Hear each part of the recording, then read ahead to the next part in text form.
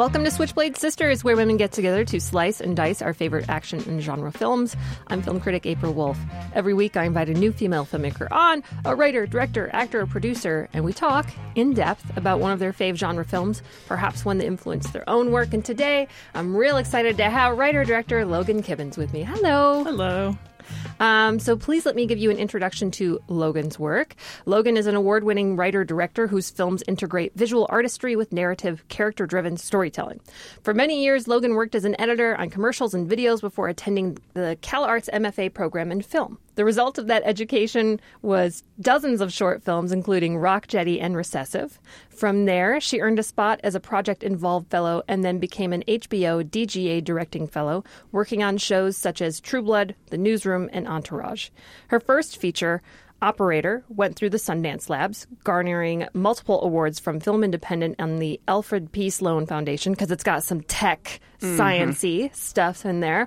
Operator tells the story of a work and tech-obsessed man with a quote-unquote perfect and accommodating wife.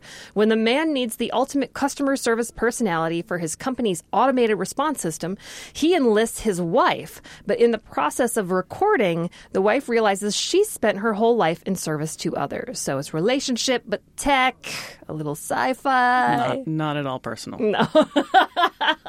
The film premiered in 2016 at South by Southwest and is currently in distribution with a 100% score on Rotten Tomatoes. Congrats.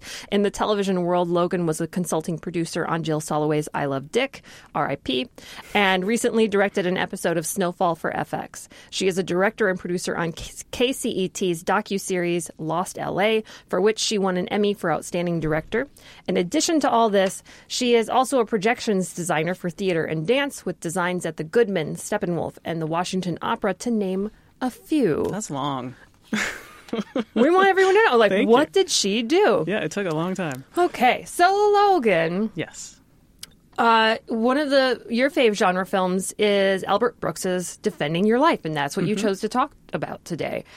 Yeah, probably, possibly my favorite film, not just genre film. Really? So I'm glad that it fit in with your podcast. Can you give me like a little explanation of why it's one of your faves?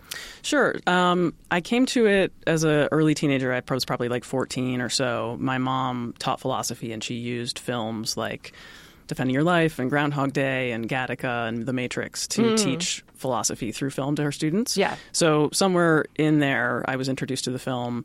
I have to have seen it over 50 times at this point. Oh, wow. So it's stayed with me for many, many years. Did you get your mom's lesson plans about I didn't. this? I should ask for that.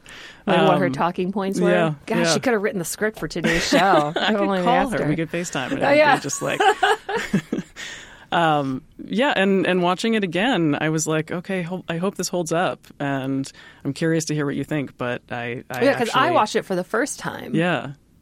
But I still responded strongly. Like 2/3 of the way through, I was like, this is solid, and then I kept thinking, is there anything that I don't need in this movie? And then there was a part where I was like, maybe we don't need that part. But still, the themes, the direction, the acting, the physical comedy, it all just still works for me as a metaphor for life. Yeah, I think so too.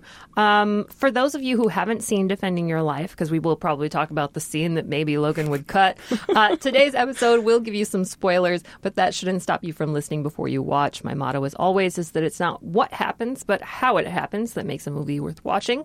Still, if you would like to pause and watch Defending Your Life, here's your chance.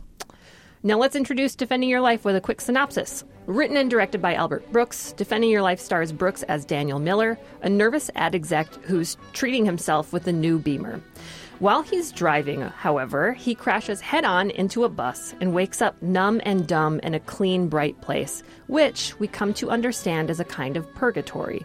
Daniel's carted off on a tram to a modest hotel where he's told he can eat anything he wants and never gain any weight, which is a running theme of this movie. Something I fully understand. Mm-hmm. He's in a place called Judgment City, which has a bunch of fun amenities for people awaiting their judgment. But Daniel's also got an appointment with his quote-unquote lawyer, played by Rip Torn. The lawyer, Bob, explains that now is when they catalog the remnants of Daniel's life. You have any idea what's going on? No? Well, in a nutshell, you're here to defend your life. and I'm going to help you. What they're trying to decipher is if Daniel sufficiently conquered his fear and acted as a good person on Earth. If he did, he gets to move on. Because in this version of the afterlife, absolutely nobody wants to go back to Earth, because Earth is the place where you have to learn more and more lessons. So, the lawyer and the prosecutor, played by Lee Grant, the wonderful Lee Grant, then convene in a room and see parts of Daniel's past played out, where we find that Daniel is a neurotic type who took a lot of things for granted in his life. Very neurotic, I would say. He never really went for what he wanted. Over the course of the following 4 days, I will attempt to show that Daniel Miller, while he's a quality human being, is still held back by the fears that have plagued him lifetime after lifetime. Meanwhile, Daniel meets a gorgeous woman named Julia, played by Meryl Streep. How about your wife? I got married too young, that's all I can say. How old were you? 71. Julia's had an altogether different life, essentially a perfect human full of grace and bravery. The two slowly start to fall in love, but their time in this place is only temporary, and it's looking more and more like Julia is going to move on, and Daniel will go back to Earth. Eventually, judgments are made, and each are sent packing on different trams to take them to their fate. But Daniel takes a chance and chases after Julia's tram, forcing his way onto her lifeline. I love you! Oh my God! I tried to call you, but I didn't know your last name. I won't let you go. I won't let you go. And the powers that be agree that Daniel finally earned his pass to a better place. Okay, that's Defending Your Life.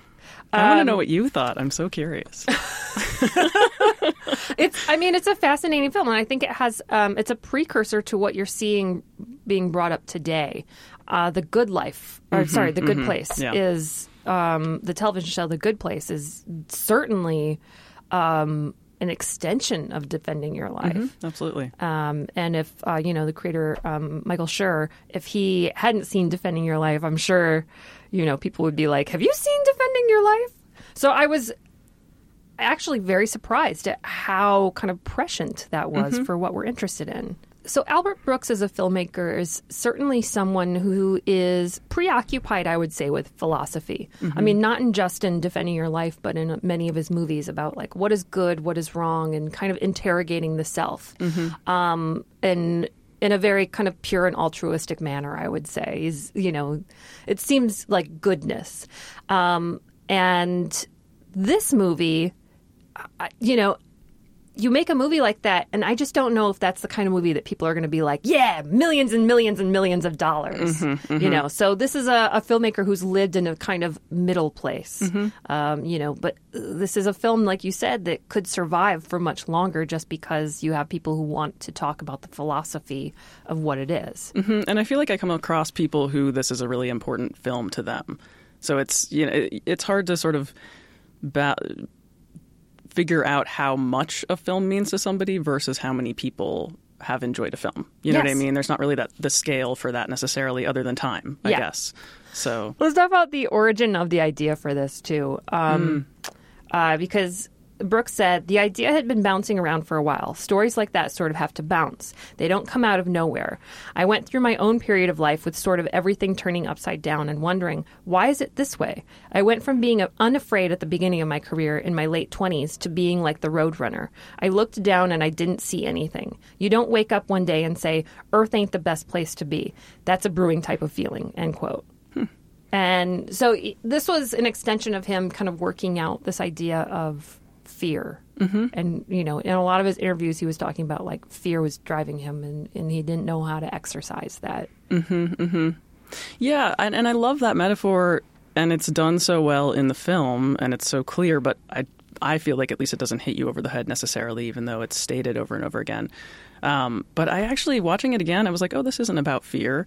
There's a moment at the end where he doesn't move on, where he gets the decision. And Rip Torn is reading his decision and, trying to calm him down a little bit. And he says something like, don't pay so much attention to what other people are saying to you. Pay attention to what's in here. And he touches his heart. And that, to me, is what the movie is about. And that, to me, is a further extension of this idea of fear. That it's not about what are you afraid of. Being afraid is okay. Being controlled by fear is certainly a part of the metaphor, but really like listening to your own wants and your own intuition and your own beliefs, which I guess goes back to what we're talking about by sort of making choices by committee. Yeah. You know, it's all against that idea. And that's what he ends up doing, is listening to what he wants and not using the voice of people on Earth or people in Judgment City to tell him what he should be doing.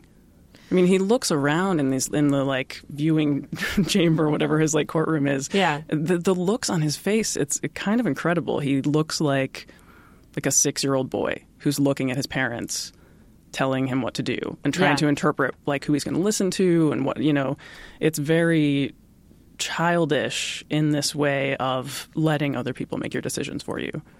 See, these are big ideas, and I'm wondering, how do you fit something like that into your screenplay? Like, how do you get that? How do you get that to translate? How do you not push it too far, where people just kind of turn off because they feel like maybe you're doing like, you know, What Dreams May Come or something? Maybe one of my guests will pick What Dreams May Come. Nice. We'll see.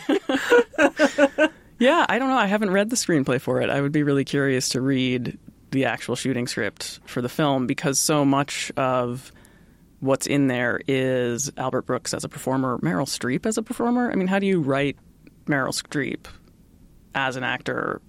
Like, reading those words on the page, you can't have heard or seen or felt what Meryl Streep was doing. She's so...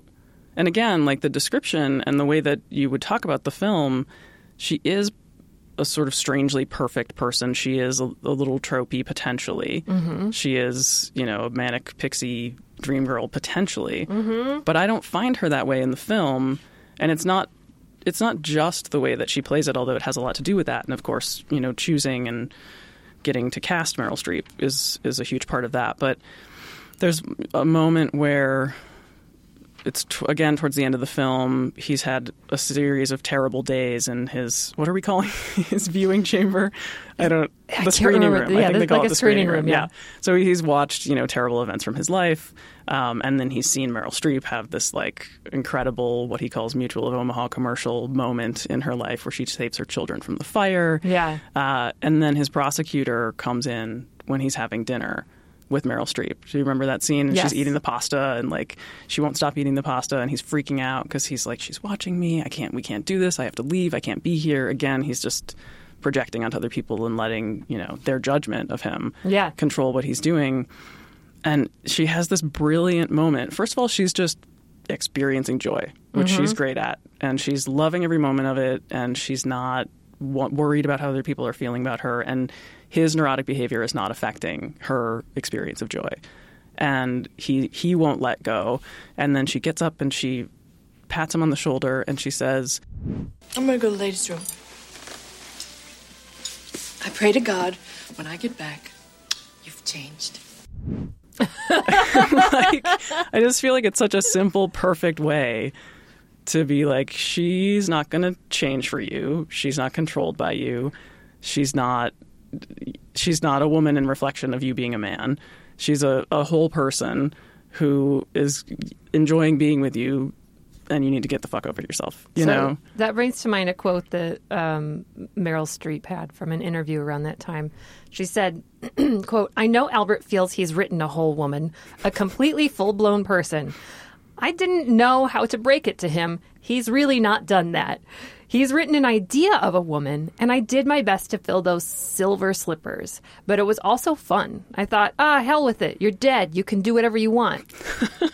It's amazing. So I think if you're like, that goes to what you're talking about, where there's a certain kind of fun to this, like a certain kind of playfulness to her performance that isn't on the page, that is there just in who she is. And you know, to Albert Brooks's credit, though, he cast her and asked her to be in this and wrote it for her because she was so fun and weird when they were hanging out together at Carrie Fisher's house. Mm-hmm. So they met at a party, and he was just like, "Oh my God, you're really fun. You're not like Meryl Streep. You're like Meryl." Mm-hmm, mm-hmm. And so, you know, felt that she could potentially bring what he maybe couldn't write. Mm-hmm, mm-hmm. But somehow could see, right? Yeah. And that's an interesting part of being a writer, actor, director. Yeah. What do you think? Now I want to know. I mean, it's the way that she talks about it, I think it's fascinating. I have more of appreciation for her performance, which is just like, she's just so fucking good. And do you feel like her character is a full person, or is she... No. No.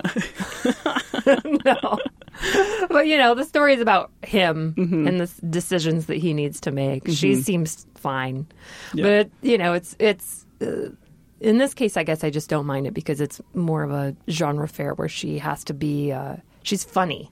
And as long as a character is funny, I think that fills in a lot of, things that don't exist. But in your experience of working with actors, have you ever had, anything... even if you're just directing something that someone else wrote, or maybe you're just I don't know what this scene means. I hope that this actor can bring it for me.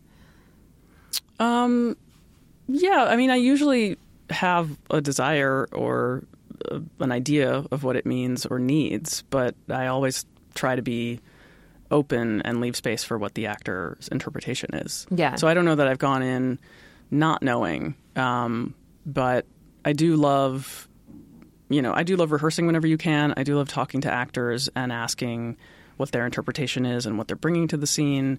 And then that can inform and restructure what I'm thinking. And because, I mean, it's such a creative pursuit, and you want to bring the best from everybody who's working on it in any capacity, in the crew and the cast. And you have an operator. You had two, actors who were known for comic performances who were doing more emotional things. So you're kind of doing the opposite of what Albert Brooks was doing.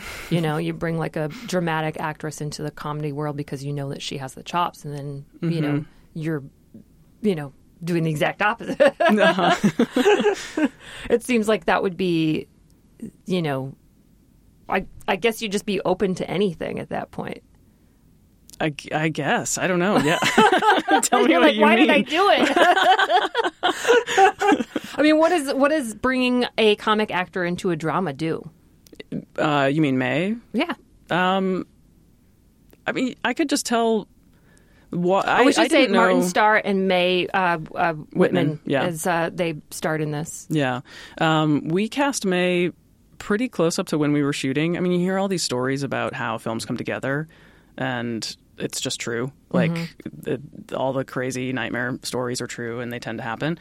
And then it works out. So it's, this weird daredevil ride. And I didn't know of her or her work before seeing a tape that we were sent from her agent, and I just responded. Yeah. So you didn't even realize. No, that and Sharon knew who she was. Sharon's my wife and co-writer, on operator, and producer, and she responded really strongly to her tape, and then wanted to have me see it and see how I responded. And you could her performance, you could feel it in your body when you could she just has such a depth and emotion. And then I Skyped with her.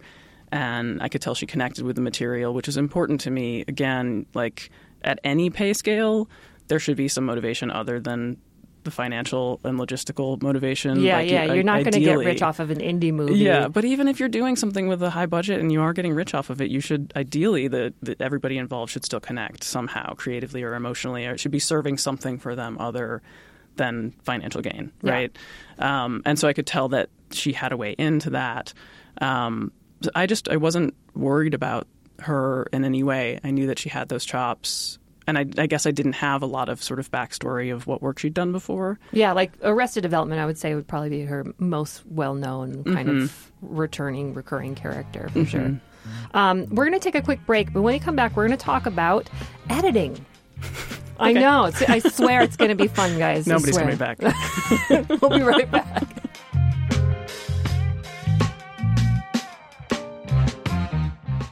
The Dead Pilot Society podcast brings you hilarious comedy pilots that were never made, featuring actors like Aubrey Plaza, Andy Richter, Paul F. Tompkins, John Hodgman, Adam Scott, Molly Shannon, Busy Phillips, Tom Lennon, Anna Camp, Laurie Metcalf, Felicia Day, Michael Ian Black, Adam Savage, Paul Scheer, Ben Schwartz, Skylar Aston, Mae Whitman, Josh Molina, Ben Feldman, Nicole Byer, Jason Ritter, Sarah Chalk, Steve Agee, Jane Levy, Allison Tolman, Danielle Nicolette, Casey Wilson, Anna Ortiz, Lorraine Newman, June Diane Raphael, Kieran Chipka, Ed Week, Zach Knight, and Carrie Kenny Silver, John Ross Bowie, Jamie Denbo, Janet Varney, Alessandra Torres, Summer, Ellen Ross, Matt Gorley,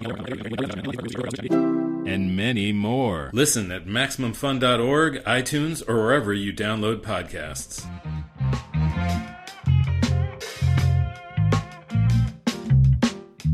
Welcome back to Switchblade Sisters. I'm April Wolf, and I'm joined today by Logan Kibbins, and we are talking about defending your life. So editing, I swear, this is interesting because I found Marshall Harvey, an editor who's worked on a ton of different projects. He did a segment for Trailers from Hell where he was talking about Albert Brooks's editing, but specifically the editing in Defending Your Life.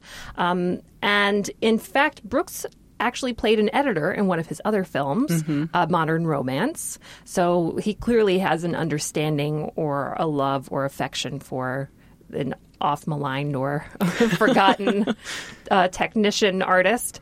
But I think that we can talk about both the writing and editing of Brooks's films, or this one specifically, by discussing a key scene in the beginning of this movie. Because I'd love to break some of that down. I think when I watch the Trailers from Hell, it's just like, oh yeah, this film is doing some interesting things with the editing. And the best, most economical and evocative transition for me comes when Brooks is driving his new car and crashes into the bus, and then we cut to his entrance in the afterlife. And I think that sequence of events is just so beautiful. First off, he's driving in his car. The top is down. You're seeing like the cityscape of LA going by. He's like having a great time listening to Streisand, which is great. I think you could probably have stretched that out to 10 minutes because he's just so charismatic, loving Streisand. And then a CD or something falls off of the seat, and then he has to like reach to pick it up. And then it cuts to like his car being in front of the bus, and we see the bus coming, and then he puts up his hands like, oh, and then we cut like very hard to him being pushed through these hospital doors into a very white space. Yeah, with the theme music, the recurring theme music. I mean, why does that work for you? I can say how it works for me. I mean, we can break that down, but it's interesting because I do feel like there's something almost rhythmically perfect about the film in general. Yeah, and tell it's me. Performance-wise, it's the delivery on the part of pretty much every actor. Whenever there's a comedic moment, whenever there's a dry sort of dad joke, it's always there's this punctuation, there's this pause that I think is perfect. And that has to be supplemented. supplemented. Right after that, and then they wait to move on to the next thing. Is that? Yeah, and I don't have an example necessarily in mind because it really is across the board. It's like, oh, I've got one. Yeah. How about when Daniel's talking to his lawyer for the first time, and he's talking about like, oh, it's not like hell, although I think LA is getting there. Actually, there is no hell. Although I hear Los Angeles is getting pretty close. Well, Daniel, let me tell you what's going on.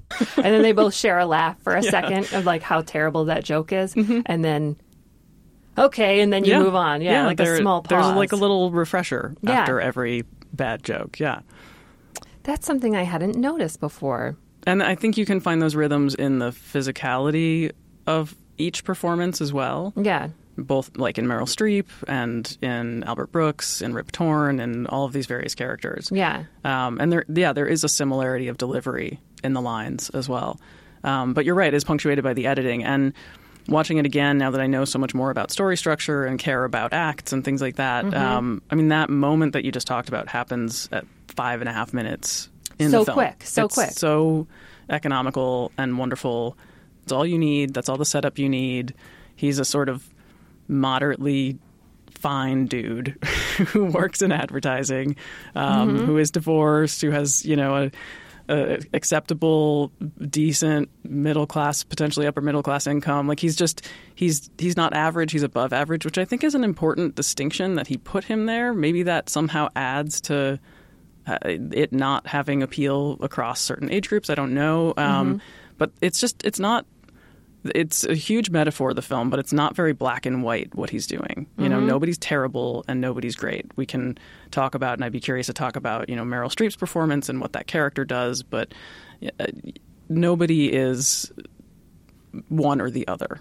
Can we get into how you edit your own projects then? I mean, how can you relate what you're saying about this into the philosophy you have of editing? I don't know. I think in rhythms I'm like always tapping, and I always have a rhythm in my mind. And you do? So do you edit to music or? No, not really. I used to. When I started, I would edit to music, but now I don't. I just kind of edit to performance or visually. Yeah. But and you have edited commercial stuff too, which is a very different, probably. Yeah, rhythm. commercials, TV, feature, documentary, Yeah. music videos, And yeah. each has their own rhythm. Yeah, and I have played violin since I was 3, so I feel like that sort of musicality probably translates somehow into editing. But I don't know. There's also, I don't know that this directly relates, but there's some kind of like a synesthesia to that as well. Oh, you know what I mean? yeah. Where like there's a certain color and sound pairing just feels correct because those right. Yeah, you're like, no, this is right. Yeah, this yeah, is and completely right. I feel that way about I guess the rhythms of performance or the rhythms of certain kinds of comedy, and it Yes. really is genre based. Like that rhythm that we're talking about in the performances in this film Yeah. would not make sense in something else, and it is of a time. But I think at this point you could still do it. It would just be sort of referential to a kind of comedy. Yep. No, I think that makes sense. Especially, I think a lot of comedies are trying to pull their sense of rhythm from TV now. Mm-hmm. Like there's a kind of crossover from TV to film, so it's a different kind of thing. Mm-hmm. Like if I look at the like the rhythm of The Good Place, even though it's very similar in style or theme, Yeah. it's so different because of that rhythm and that pacing. Not trying to Yeah, fit too although many they're- jokes in. There still is like that balance, though, of sort of bad joke, and I mean that as a genre, not as Yes. a quality. Yes. Like, the sort of dad joke of Ted Danson. There is definitely a physical comedy in everybody. There's, Chidi is neurotic. Like, it's a little bit like you took the personalities of this movie and spread them out amongst a more diverse ensemble. Oh, that's actually, yeah, that's true. Yeah, it's an interesting thing. I think that, because Albert Brooks was saying that he wasn't sure if he could ever make a movie like this again. And then, Why?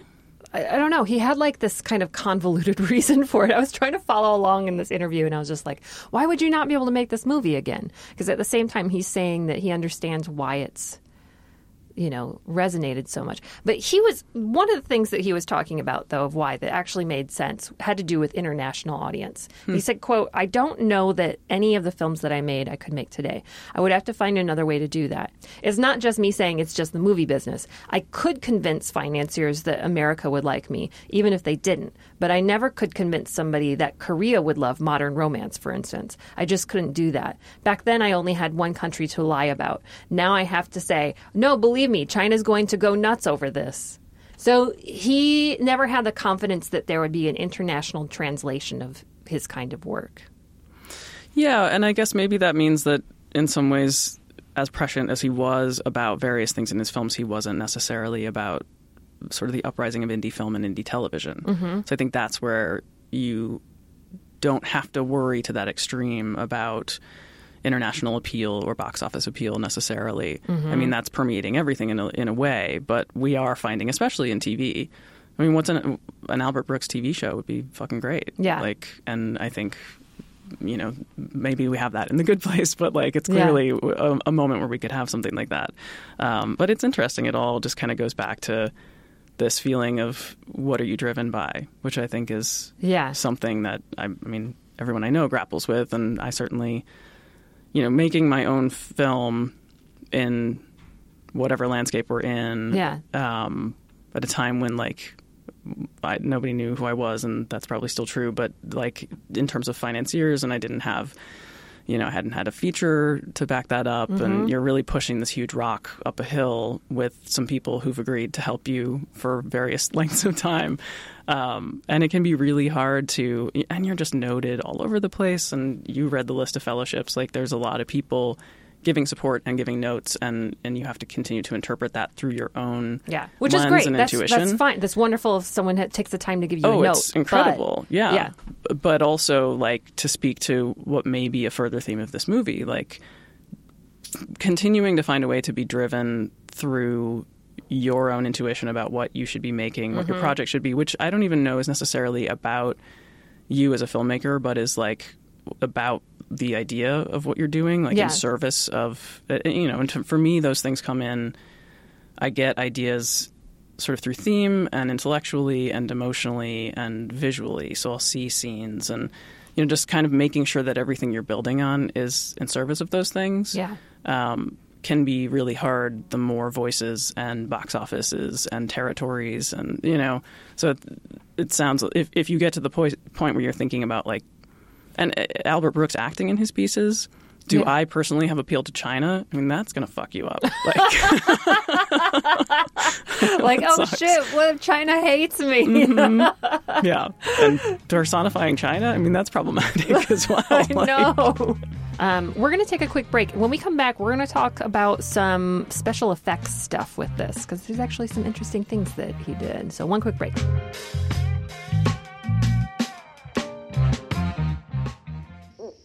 Ooh, girl, I'm lost. It's a scary time out here for intersexual minorities. Don't worry, I know a place where we can learn, laugh, and play. Where? Minority Corner with the Wonder Twins of podcasting, Aneke and James. Wow, they sound fabulous, smart, and incredibly attractive. At Minority Corner, you'll get everything from the history you were never taught. Like the history of Chinese immigration, or who was James Baldwin, or African queens of old like Queen Candace. Plus, awesome book recommendations outside of the usual white male cisgender canon. Interviews from comedians, artists, writers, and activists. Well, that sounds like a party. But hold up. What about movie and TV reviews starring folks whose melanin is poppin'? Well, Minority Corner loves their deep dive into pop culture, all from a perspective that's black, queer, and ladylike. Ooh, yes. And with the election just around the corner, sounds like Aneke and James are gonna get us information. Not to mention self-care tips, how to be an ally, and how you can get involved in your community so you can help fix this mess. You know what? James and Aneke kind of sound like us. That's because...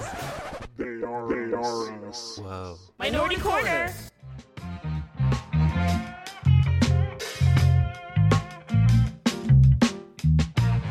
Welcome back to Switchblade Sisters. I'm April Wolf, and I'm joined today by Logan Kibbins, and we are talking about Defending Your Life. So, the special effects of Defending Your Life, they seem like they're not that much, but they're pretty substantial. The budget that he got for this movie was like the highest that he'd ever gotten. It was $20 million. Mm-hmm. And he had kind of gotten stuck in this $3 million place, which is like, that's what he was making movies for. And even today, that's a low-budget film. But back in 1991, it was actually a little bit more. But $20 million then was like a lot of money for this movie. So he was like, okay, great. I'm going to do whatever the fuck I want, all the things that I wanted to be able to do. And, quote, he said, Total Recall had just come out a year earlier, and we sat in the room with the people who did those special effects. There was a scene in that film where Arnold Schwarzenegger was in a moving train, and the train went across the landscape, and you could see his face in the train. And up until that time, that had never happened. So the people who did that enabled Meryl Streep and I to be in the tram as it disappeared off into the universe. And that technique had just been invented. And those trams were miniatures. We had big trams, but we didn't have 15 of them that could go off into the distance, and certainly we couldn't be in one of them, and you wouldn't see us. So that kind of stuff was just all exciting. End quote. So I would say this is a weird time where that's the thing that he's like, yeah, we're going to spend all this money on this one effect that had just been invented in Total Recall, and it's going to be us going away on a tram. Like, that's a lot. It's a lot of money to spend on that one tiny effect. I mean, I think it's worth it, though. And I think it's also brilliant how he uses his money throughout the rest of the film. He's basically just in like a crappy hotel room and an office park. And, to turn the reasoning for that into a metaphor that serves the character in the story, I think is super smart. And then it still gets me at the end. It's a really sweet and resonant way for it to end. So I understand why his, impulse is to be like, no, we need the Total Recall special effects dudes to make this for us. But now thinking that, like, knowing that he had the Total Recall team, like, I just wish that someone's face would have gotten melted or... Different movie. Yeah, it's a very different film. I mean, did you notice other special effects things when you were watching it, or did you feel like it was seamless? Not so much. I mean, there's like the Past Lives Pavilion, but that's, where they have holograms, but that's not too difficult. I'm sure there are others that I'm not seeing necessarily. That end one that you're talking about is very clear that, they spent a lot of money on that section. But you can kind of see the breakdown of the budget in the arc of the film, which is great. Like, you can kind of see the line items as they progress. And I would say, although I just talked about the special effects here, the traditional effects and kind of old school way of filmmaking is also something that is embraced by Albert Brooks. And I think that's something that you have to do when you have a lower budget, whether it's in-camera work that you have to do or, some kind of visual trick. But there is, for instance, a lot of matte paintings. In this film, and matte paintings aren't often used as much. I think we have CG for that a lot of the time to recreate backgrounds and things that are too expensive to actually make. But the Judgment Center, where they did all the trials, that was the federal building in West LA. And they had these two large annexes that they painted onto it, and you can't tell. I watched it again after I had read an interview where he was saying oh no, that's all just matte painting, and I was like, oh, I had no fucking idea. It's crazy. Yeah. But it works. These traditional old things that you can save money on, and it's fine. Did you have any moments where you were like, okay, we have to try to do this, go back to the drawing board and how simple can we make this scene? Oh yeah, absolutely. I think what Defending Your Life does so well is it makes it about the characters, the storytelling, the motivations and psychology of the characters. And that's, cheap and endless if you can continue to kind of mine your characters. And if your budget can serve other things. And there were moments, I edited Operator, and there were definitely moments in that, going through multiple phases where there would be scenes that we needed that we didn't have, and there's no pickups. There just wasn't the schedule or the budget for it or availability. Oh God! So what do you do? Well, what I started doing, and again, my wife and co-writer and housemate, so she's there, and I can show her scenes and be like, this is not working. We have this note, we have this need. We just started throwing away any of the constraints and just playing mental exercises and saying, if we could write anything and shoot anything, what would we create right now for this moment? And then going towards any possibility that serves the story and serves the character need and crosses whatever bridge you need between scenes. And then once you know what that core is, every single time, and this has probably happened 4 or 5 times at least, we found something in the footage that could create that. Oh, it was just already there. Because again, the point is what is this character doing and where do they need to get to? What's happening in this relationship? What's happening in the story? And trying to bring that story point down to the simplest, most core idea. And then that will tell you how you can solve it. And if you don't have the opportunity to reshoot anything, we also had these graphics moments. I don't know that we really solved any transitions with those, but in the construction of it and the writing of it, I always knew that if we needed to, those were malleable after the fact, and we could put other information in them. So you got some cheats exactly. available. Yeah, okay. Have stretchy material in your tight pants. Yeah, which everyone should have. Everyone should have stretchy pants for sure. Just metaphorically and no, for real, and also for real. I wanted to bring up the fact that Rip Torn was a very risky actor to cast at this time, because and he's I don't know why. He's a wonderful, lovely person, but he had gotten into some trouble with things. I didn't go into the full research, but he was apparently kind of a loose cannon to people at that time, and so. Albert Brooks had to actually sit him down. He had to tell the studio, I'm going to sit him down and we're going to have a serious talk. And he said, quote, "The studio wanted me to go to someone safer, but Rip was one of the people that made the movie sail. And the reason is because he was unpredictable. That's why I wanted him. I saw many other actors for that part, people that I liked, people that I knew exactly what I would get. And I cast him because it may have been more work for me. And it was a kind of good work. And he would give you something you didn't expect. He would just give you an attitude or a line reading or just the most original kind person, be the most original kind person, and it helped the movie immensely. So that's his reasoning of why he wanted Rip. And I can see that in there. Like, as the lawyer, he's both kind of menacing and kind and fatherly. Mm-hmm. At the same time, he, seems like he could be like an alcoholic or something, just... Definitely. Right? There's just like a weird edge to him.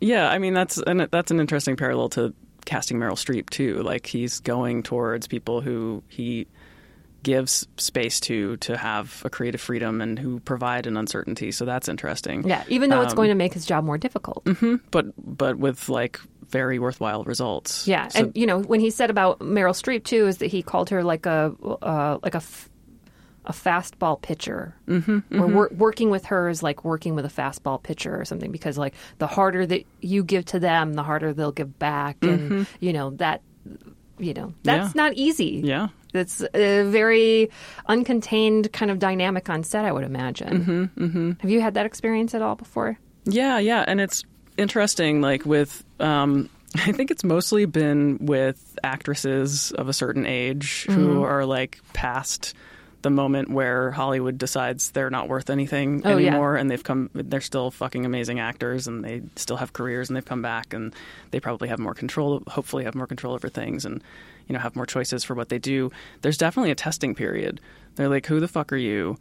Are you a director? I mean, especially working with people who've worked in TV, I think there's a lot of actors who train themselves to not need directors, which is, not unwise, but also unfortunate. Yeah. And I love working with actors, and I love creating a safe space for them and really hoping to benefit from their expertise and their work and their research, and but also being a guide for that. Mm-hmm. So yeah, there have been a lot of funny moments of this really quick back and forth of, like, somebody, maybe a first read, and then you're not getting what you want, and how do I respond to that? And then having the actor push back. And it really, the first time it happened, I told Sharon, I was like, I feel like I've been Brando'd, that I've just been like, like, I've just been in this fastball session, I guess, to steal Albert Brooks's metaphor. You're in the batting cage, and they're just like okay. They're like, can you handle this? Who are you? What do you know? What's your training? Like, are you with me? Are you paying attention? I'm going to give you a bad read. Did you notice? Like, and then, like, when you come out of that and you've, like, won them over, you have this, like, immediate strong bond for a really long time. So yeah, but you have to absolutely be on your toes. And, you have to deserve those people. They're fucking great career actors who've been doing this for a long time and don't need to make choices around you as a new director anymore. Yeah. So. Yeah, Rip Torn. Mm-hmm. I mean. But it's funny because the scene that I feel like maybe doesn't need to be quite as long in Defending Your Life is when Rip Torn is not there, when Albert Brooks gets a new defense attorney, and I forget what his name is because he's totally designed just to be, like, a nice, boring just whatever dude who, like, has a great relationship with the prosecutor and doesn't need to show anything, and is doing it all by the books. And it's nice to show that as a contrast to Rip Torn, but to see those moments without the character and the actor of Rip Torn definitely shows what that actor is bringing to those scenes. That's interesting. That I believe that is one point where I was wondering why it was happening in the story. Mm-hmm. I feel like story-wise, it's just to show those scenes without Rip Torn, not as the actor but as the character. Yeah. But it does go on for quite some time. In my head, I was just like, I wonder if they shot the first scene or the last scene and they couldn't get Rip to be there. So they're like, maybe we'll just rewrite this. Yeah. But I couldn't tell. But they are, like, both of them, both the attorneys are these perfect parent figures. But also, I think watching it again, it's like the analogy of the film can just be applied to so many different times of life, at least of my life. Like, I don't necessarily know why I responded to it when I was 14, but clearly something about what it was saying made sense to me. I mean, I didn't understand. Well, you don't want to grow up to be the person who didn't take the risk, who didn't do the thing that you wanted to do. Yeah. Who told on their friend to save themselves. Exactly. As we find out in Daniel's history. Yeah. So, I mean, it does seem to have a kind of resonance in that thing. The way that Albert Brooks was talking about it, too, aside from the fact that fear is kind of universal, and then he was wondering why there weren't more movies written about fear. And, you know, not where fear just happens to be in there. Like, horror movies are all fear, but not about fear and examining why fear exists and what it is. But, you know, he was thinking, he had a kind of prescience where, you know, he was talking about the fact that wouldn't it be terrible if someone, you know, read all of the letters that you ever wrote to someone or knew all of your and then like put that in a courtroom? Like that's what he was talking about in interviews back then. It's just like, wouldn't that be terrible? And then you look at today and you're like, that's exactly what's happening. Everyone is examining your life in real time and telling you what was good and what was bad and what you should have done differently. So he was tapping into this anxiety, I think, that we have of like, you know, are we good people? Did we do a good thing? Yeah. And did we do that under like quick, immediate review and scrutiny? Yeah. Without a lot of discussion or time for reflection or looking at the backstory. And was it performative? Simple action-based. Yeah. Yeah. So, I mean... Terrifying. That in itself. It stands the test of time. Yeah. Would you ever make like a movie that was very, you know, philosophical in these? I mean, I feel like Operator definitely operates. in that area. Yeah, definitely. You know, examining tech and its relationship to humanity. Yeah, for sure. I mean, I think, you know, people say, what kind of films do you want to make? And I used to say philosophical comedy, but then people are like, what the fuck are you talking about? So now Here's I just $10 say million. dark comedy. Yeah, exactly. But absolutely, it's gotten in my brain, and that's what I am interested in. I mean, as I said, everything I think of first starts with theme, but it's sort of theme associated with emotion, and from that comes character for me. They're all connected, but it's like, what piece do you get first? And usually I know when I want to make something when I have sort of two disparate ideas that don't feel connected, the things I'm mulling over that are important to me, and then I find a third or even more ideas that connect those two. Yeah. And that's when it's like, okay, that's an interesting intersection that it necessitates a longer story. So, yeah, an Operator I definitely think of as philosophical, but we were very purposefully not using any sort of, you know, heaven-like metaphor or alien metaphor or future time. We set it in a present time because it just felt like it's literally happening around us. We don't need to put a metaphor around technology and behavior that's happening right now. Although we weren't as, you know, multi-decade prescient as Albert Brooks, but you know, we started writing it before Siri came out. Yeah. And we certainly were writing about Joe's self-quantifying before like Fitbits and Apple Watches and all that stuff came out, and people were like, what the fuck is this guy doing? And then the next year we're pitching people and they're all wearing Jawbones and tracking their steps, and it seemed totally normal.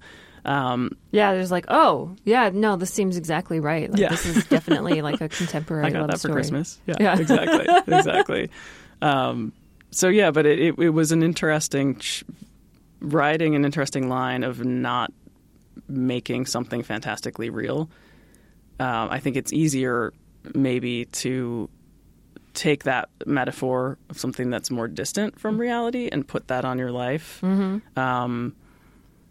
I think of the film we made as hopeful and honest, but I think some people interpreted it as some people felt it was sad. But sometimes honesty like, isn't completely, you know, without its sadness, though. Totally. I mean, I feel like optimism to me is better earned going through vulnerability and sadness. Yeah. As we see also in Defending Your Life. Yeah. Thank you so much for coming in and chatting with me today. You. And if people want to catch up with your work, Operator, where can they watch it? It's on Netflix and iTunes, Amazon, various platforms, but Netflix is going to be the easiest. Awesome. Thanks so much for joining us, Logan. Thank you. And thank you for listening to Switchblade Sisters. If you like what you're hearing, please leave us a 5-star review on Apple Podcasts. If you do, we'll read it on air. Scotland Lutheran says, I don't know anything about movies, so I had been ignoring ads for this podcast, but now I wish I'd tried it earlier. Episodes are perfect perfectly fascinating and charming whether or not you've seen the films being discussed. But fair warning that you are going to want to see every movie by the end. Lovely. And, oh, here's a good one. Enid Coleslaw 420 says...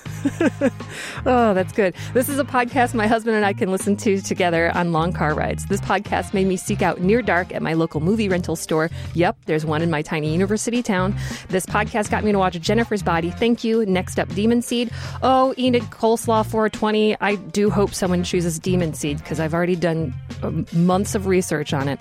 And then we've got NYC Fluxter who says the insightful discussions have led me to rewatch familiar films in new ways. So, if you want to let us know what you think of the show, you can tweet at us at SwitchbladePod or email us at switchbladesisters@MaximumFun.org. And then please check out our Facebook group. That's facebook.com/groups/SwitchbladeSisters. Our producer is Casey O'Brien. Our senior producer is Laura Swisher. And this is a production of MaximumFun.org.